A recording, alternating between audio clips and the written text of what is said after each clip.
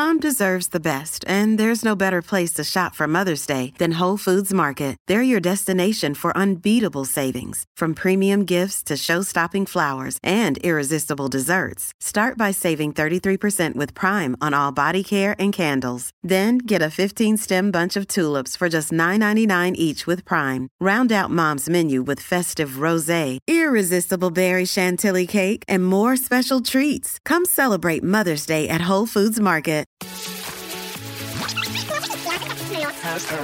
Science, exercise, nutrition, health, energy, passion. 1 year, no beer. This is the 1 year no beer podcast, where you will find all the latest tips, tricks, and hacks for a way to live better. Today, joining me on the 1 year no beer podcast is Ruby Warrington. Ruby is a lifestyle writer and former features editor of the UK's Sunday Times style supplement. You may have read her work before. In 2013, she created Numenos, an online magazine. Did I say that right? We'll find out. Also, she is the co-founder of Moon Club, an online mentoring program for spiritual activists, and Sober Curious event series, Club Soda New York City. And that's not it. Ruby is also the author of Material Girl, Mystical World, and Sober Curious, which was only published on the 31st of December, just gone by. Welcome to the show, Ruby. How are you? I am very good. Thank you so much for having me. It's good to be here. Did I get all of that right? It's actually numinous. Numinous. Close. I was close. I mean, I'm sure it wasn't just my Scottish accent which ruined it. Maybe. it rhymes with luminous. Oh, and it speaks to, the way I describe it, it speaks to anything that's kind of within the realm of our human experience that we can't necessarily articulate with words.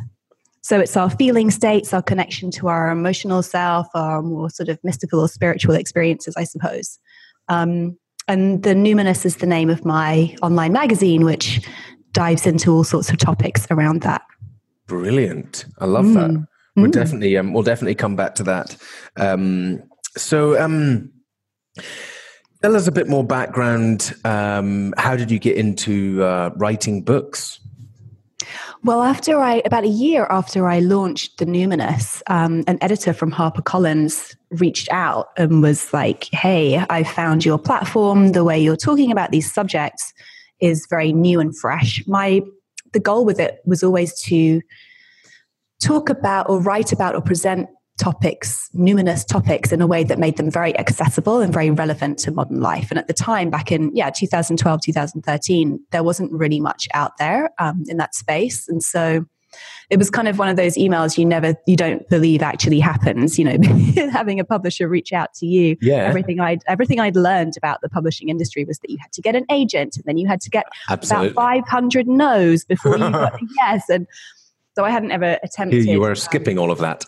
Exactly. And I sort of couldn't believe my luck. And so that led to my first book, Material Girl, Mystical World, which was really, it's a book that it's an introduction to many of the subjects I cover on the site, told through the lens of my personal experience, and therefore the subsequent kind of deep transformation that happened as I embraced many of these practices. And it was the backdrop to me becoming sober curious. And so the last section of that book is all about people and parties. And it's about how our use of substances is often linked to a craving for some kind of a numinous experience. It talked about how you experiencing those things in other ways had really shone a light on the way that I was using alcohol, and how unhealthy it was for me, and how actually the magical experiences I was seeking in alcohol came at an incredibly high price, and were also in no way comparable to the incredible experiences I was having through all these other practices. So the first book kind of led on to the second book, you could say. So I love that. It's sort of Steve Jobs says you never understand in the moment why these things have happened to you, but as you look back, you see all the dots connected. He didn't say that. He said it much more succinct than I just did. But, it's a good one. Yes. But okay, so let's go back and talk about this transformation. What was life like before? And I need to understand this drinking person and what's going on. So I had, as you mentioned, I had a very successful career in the media in the UK. I had sort of worked my way up from teen magazines like Smash Hits to features editor at the Sunday Times Style, which kind of, when I graduated from college, like a journalism school, was pretty much exactly where I wanted to be. And a couple of years, 3 years or so into that job, I found myself just at a real loss in terms of meaning and my kind of overall purpose, I suppose. And this was manifesting as acute anxiety that I was experiencing pretty much all of the time, unless I was drunk. And I definitely, having always been a really kind of like, a good time, fun times drinker. I think it was probably around that time, and we're talking like 2011, 2012, that I sort of transitioned into using alcohol as a way to, as I put it in the book, kind of paper over this isn't my life fabulous gap. Because on paper, it really looked like everything was going great. I had my dream job. I'd recently bought a house. My marriage was really great. Had all these fab friends. But on the inside, I was deeply, deeply unhappy. Like I said, suffering really acute anxiety pretty much all of the time. I was feeling very lost in terms of my purpose and what I was doing with my life, and really questioning I found myself questioning everything, like whether anything I had achieved up to that point could even be called an achievement, what on earth I really wanted to do with my life, etc., etc. And fate intervened at that point. My husband got a job in New York, and so I left my job at the Sunday Times and moved to New York. And it was then that I started working on the Numinous, because I guess I'd been looking to many of those sorts of practices. And when I talk about these practices, I mean things like astrology and the tarot and different sort of mystical traditions, different ideas about healing. I'd been looking to that space for answers to some of these deeper existential questions that I found myself grappling with. And so that turning point happened in 2012. I didn't stop drinking then. I had already begun questioning my drinking in terms of, to what extent is alcohol actually exacerbating all of these problems? But it was a very internal kind of questioning. It wasn't something I was talking about at all. I moved to New York in the midst of this kind of existential crisis, I suppose, and found myself jobless and with a space in my life to create something else to really address some of those questions on a deeper level, I suppose. And the Numinous is what I began working on. I didn't stop drinking at that point, but my sober curiosity definitely ramped up to another level. And I began to get very curious about how my alcohol use and other drugs was contributing to the more difficult experiences I was having, and B, what I was really using it for, and whether there were other ways I could experience what I was seeking in alcohol through, as I described, some of these more sort of mystical numinous practices, I suppose. So that was definitely a turning point, and I sort of consistently found myself drinking less and less and less over that period, and found that to be a sort of spiritual journey in and of itself. I love it. The reason why I love it so much is that it resonates very strongly with my own experience. Starting from a process of headspace, let's say, I did 10 minutes on the train of headspace, started to get into meditation. That meditation then led me to question my relationship with alcohol, questioned it, chose to take a break from booze, blown away by what changed. Created 1 Year No Beer, realized that actually my meaning and my purpose were all interconnected. All the dots started to connect together. Sent a tweet out on to a BBC journalist, which ended up being a 10-minute feature on BBC World News in over 200 countries. Had a phone call from a friend saying, I'm meeting the Dalai Lama next week. Would you like to meet him? And a week later, I sat down with the Dalai Lama. Wow. I can't say my trajectory has been quite that impressive, but what a story. Well, Yeah, I so resonate with what you're saying about a spiritual part of this whole journey of discovery and a yearning of ourselves to discover spirituality, whatever that is for you, whatever it is for you. And so I think it's really interesting. This publisher came out of nowhere because you'd started to explore spirituality and you became more open to opportunity and yourself and your purpose. I think that's really powerful. Yes, exactly. And it was as if, in a way, cutting out the alcohol was creating a space for that to come in. That's it, allowing it. Yeah, exactly.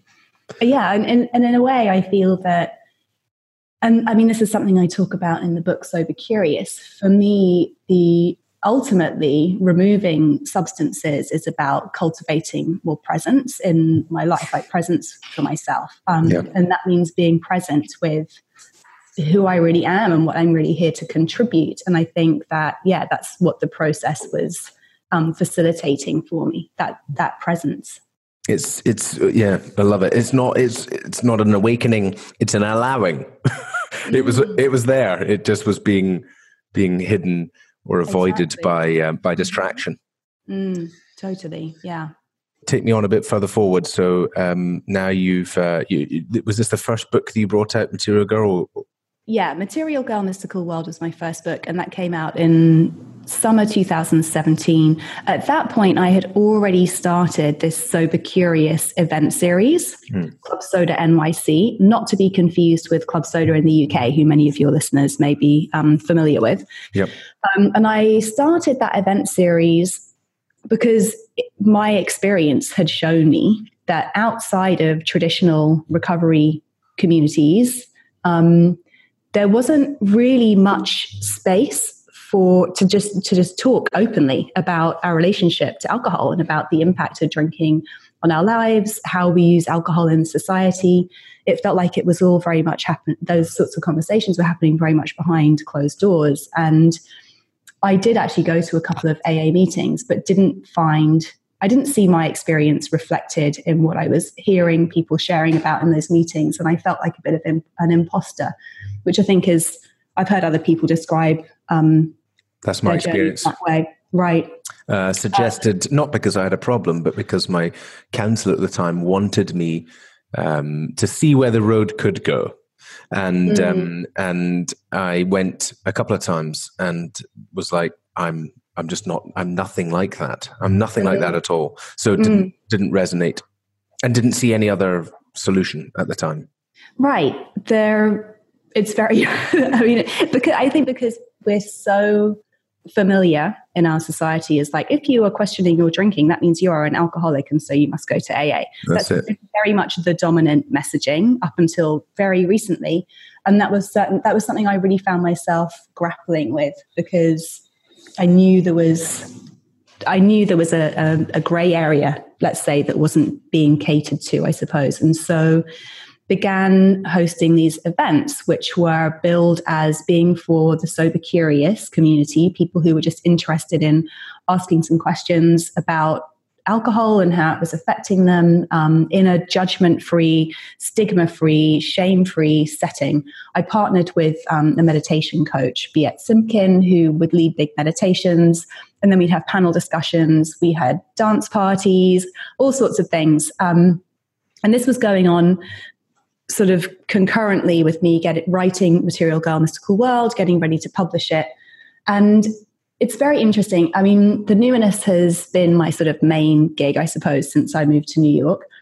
But the thing that I was most asked to speak about on podcasts, that the media were most interested in talking to me about, that seemed to be gaining the biggest, fastest traction, was this sober curious stuff that I was doing. And so it was about 6 months after my first book came out, I got a new agent, and I just kind of said to her, do you think, should I pitch a book about the sober curious? And she just said, yes, you must. This is a growing conversation. You've got some really interesting thoughts on it. So yes, pitch it. And we did. And the publisher bought it. And then a year and a half later, I'm bringing out another book. That's amazing. Fantastic. I love it. And the book is out. Yes. What a great book. And it's been really well received. I've seen you all over the papers. Congratulations. Yes, indeed. There's been a lot of press interest. I think the timing obviously was timed specifically for a sort of dry January release. But it's really being sober curious is not just for dry January. So yeah, it's a discussion, as you know, that's relevant for many people at any point. So yeah, the book's been received really well. Interestingly, it's much more so in the UK, but then I think dry January is a much bigger thing in the UK than in the US, although they're slowly catching on here. It's one thing the US is behind on. One thing, what are you talking about?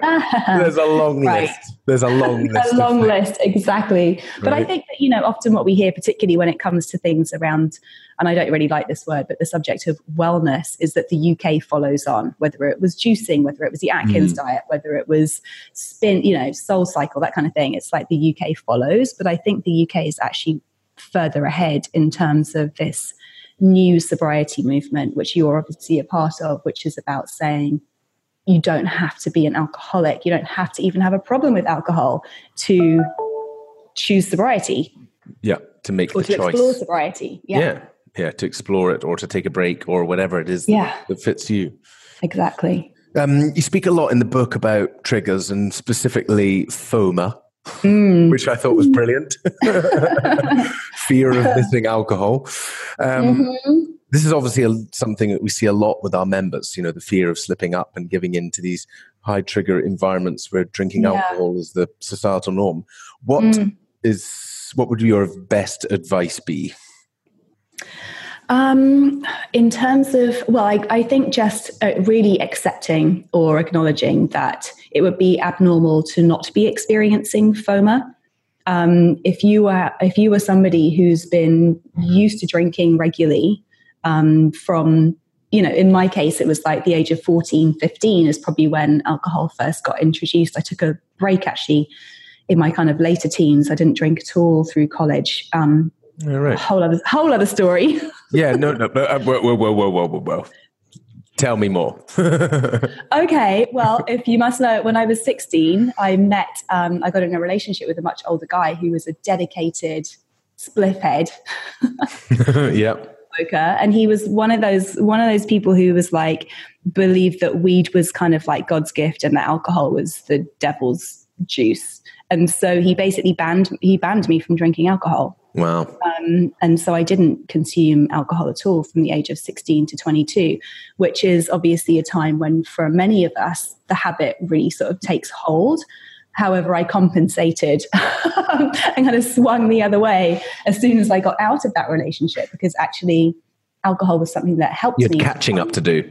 And in a way, alcohol was something that helped me to find the confidence to leave that relationship. It was a really bad, very abusive relationship. Sorry to hear that. And so in a way, alcohol was something that helped me to save myself, and I became very attached to alcohol as a result. It's something that made me feel confident about myself, that made me feel liberated. Yeah. And so going back to my point about like, if you've been using alcohol to feel more socially confident, to relax, to let loose on the dance floor, whatever it is, whatever the situations might be that bring your FOMA up, is perfectly normal. Like I said, it would be really strange if you weren't experiencing some kind of trepidation about not having a drink in those situations. It doesn't mean that you're weak. It doesn't mean you're diseased. It doesn't mean there's anything wrong with you. It means that you're a human being whose brain has formed an emotional attachment to something, because that's just what our brains do. So I think, that would be my first piece of advice. Yep. Just accept your FOMA as very normal. Know that anybody else in that room with you, if you took away alcohol, they would be feeling the FOMA too. Yeah. And then just, feel like it's the age-old thing in a way. Feel the FOMA and do it anyway. Yeah. Rather than, don't avoid being in those situations where you think you're going to be triggered or you think it's going to be really uncomfortable not to drink. The more you can actually put yourself in those situations and prove the FOMA wrong, prove that you don't actually need alcohol, that the worst that's going to happen is you're going to be really awkward or really bored and need to leave. Just feel the FOMA, do it anyway, go boldly forth without a drink in your hand, prove to yourself you don't need alcohol. And the more times you can repeat that experience, you will literally begin to create new neural pathways in your brain that ultimately will mean that your FOMA lessens and lessens, that the triggers become less triggering, that you just, you will ultimately learn, like I said, that you don't need alcohol. Yeah. So exactly in line with everything we are saying. So I love it. This is a great conversation. And part of that FOMA, I think, as well, is just, like you say, accepting, sitting with it, take a breath, because, it is social conditioning. And if we didn't have this social peer pressure expectation, it wouldn't be there. So with all this thing in meditation, and it's about awareness of our habits, isn't it? Exactly. So, and I do think there's a degree of biology involved. Like I said, you will have been forming very, very deeply ingrained kind of neural pathways in your brain that link this experience to alcohol. And that's by no means an easy feat to reroute that and to overcome that brain chemistry, but it just takes repetition, which is why, meditation is such an incredible tool. As with the way to build a regular meditation practice and to actually feel the benefits of meditation is to do it for an extended period of time. And I think we live in this culture of instant gratification where we think if something doesn't work the first time, we're very quick to give up. We've sort of lost our faith and ability almost to cultivate new behaviors, new experiences over time.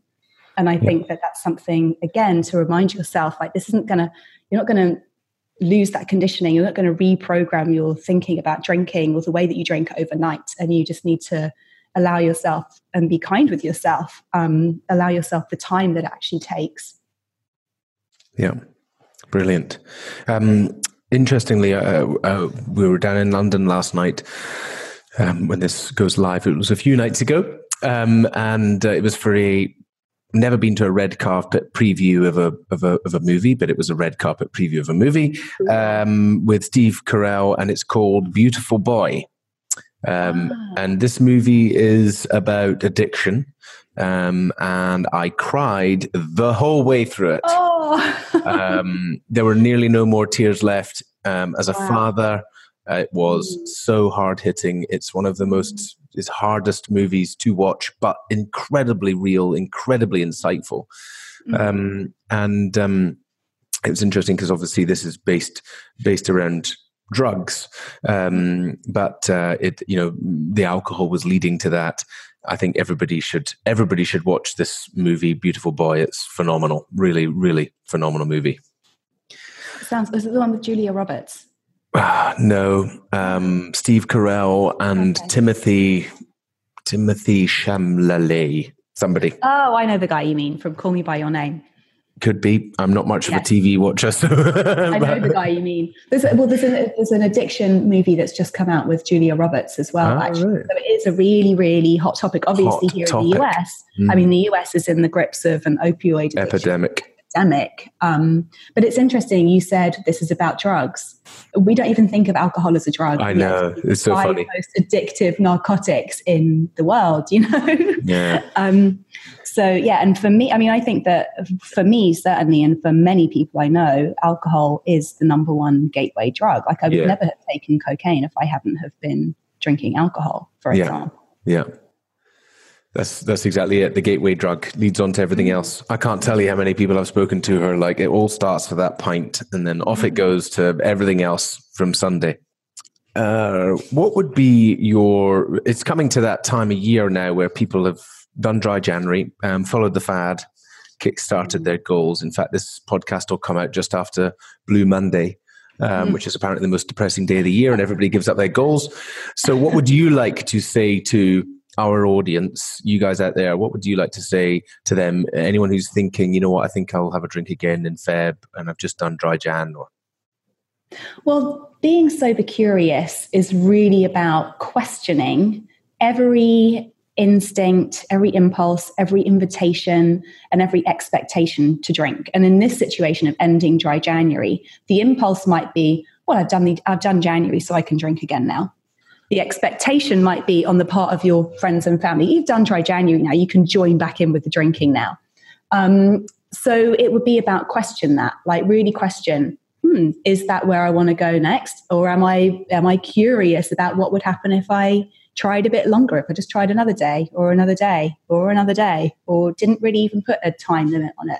I think one thing I've found to be very useful is, rather than thinking about not drinking as denying myself something, I come at it much more from the angle of what are all of the positives I'm experiencing in my life as a result of not drinking. And I think, for anyone who is doing a detox, right, after a boozy sort of holiday party season, I doubt very much if there's anyone out there who hasn't experienced some benefits of that, and hasn't found themselves feeling generally sort of, more positive, more optimistic, with more energy, having had better sleep, all of these lovely physical benefits and mental benefits as well. And my advice would be to just imagine, like, what would it be like to carry on inviting those things into your life versus just going back to your old sort of knee-jerk behavior around drinking. Excellent. I hope everybody listening takes that advice. Why do you do what you do? Well, this is interesting. I've had, and I still do some journalism, so I still talk about my career, and my career as a journalist has spanned more than 2 decades now. And I think what drew me to that was that I'm really just fascinated with ideas, particularly ideas that, really shape human behavior, shape the way that our societies operate. I studied fashion journalism, but very quickly transitioned into writing more about social trends and those sorts of things. And so I think it's just in my nature to want to have conversations about why we do what we do, why we are the way that we are, and so, that it's just in my nature to want to do that. I've always loved writing. I've always loved words.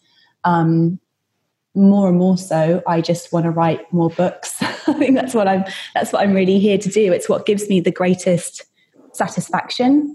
And we talk in spiritual circles, sometimes people will talk about the things that help us enter the flow state, which is when we almost kind of lose track of time. We're just so absorbed in what we're doing that everything's just feeling so effortless and natural. And I get into that state when I write.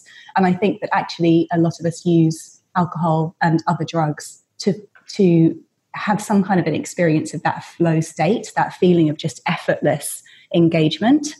I think it's something we're all craving. And we all have the capacity to find that thing which brings us into our flow state. It often is something creative, but lots of us are taught that we're not creative beings, or that if we are a creative being, we're not going to be able to earn a living being creative. And so we can put a lid on that kind of impulse, I think, and then seek to find that flow state in other things, often drugs and alcohol.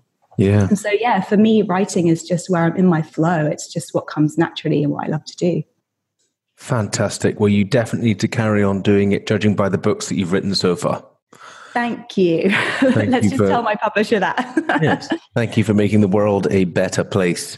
Well, your mission is very much aligned with us, so I'm absolutely certain that we will be hearing more from you and doing more things together down the track. I'm excited to be working with you. Where do people find out more from you and pick up the book and things like that? Instagram is where I'm quite the most active kind of daily, I suppose. Although I'm also very aware of my rampant social media addiction, and that's something I'm currently addressing in my life. So I'm there at Ruby Warrington as my personal one. And for anyone who's curious about the more sort of mystical, numinous side of things, I have an Instagram account that's _numinous, and it's just spelled like luminous but with an N. And then I have a website. My website too is the-numinous.com, where we publish all kinds of articles on that side of things. But I'll be coming to the UK to do some Sober Curious events at the end of February, leading into the beginning of March. So, brilliant. Yes, all of my events get posted on the Instagram. I also have a newsletter that goes out weekly, which you can sign up for on my website. And we can pop those events in our events page so that our community knows all about them. Great. Brilliant. And don't forget, it's Sober Curious, Ruby Warrington. You can pick that up on Amazon. Always next day delivery. Well, you know what? This has been slightly a stressful situation. Amazon have been out of stock of the book in terms of the hardcover. You can get the Kindle edition there, but I'm actually currently sending people to the Waterstones website to get a hard copy because Amazon have been out of stock. Controversial, right? Go to Waterstones, add Sober Curious to your shopping cart, and stick the 28 alcohol-free challenge in there while you're there. Yes. But great thank you. Complimentary titles. Exactly. Thank you so much for joining us, Ruby. It's been an absolute pleasure, and we'll chat again soon. Thank you for having me. Thanks for listening to the 1 Year No Beer podcast. For a full list of episodes and to join in the challenge yourself, head on over to oneyearnobeer.com. oneyearnobeer.com.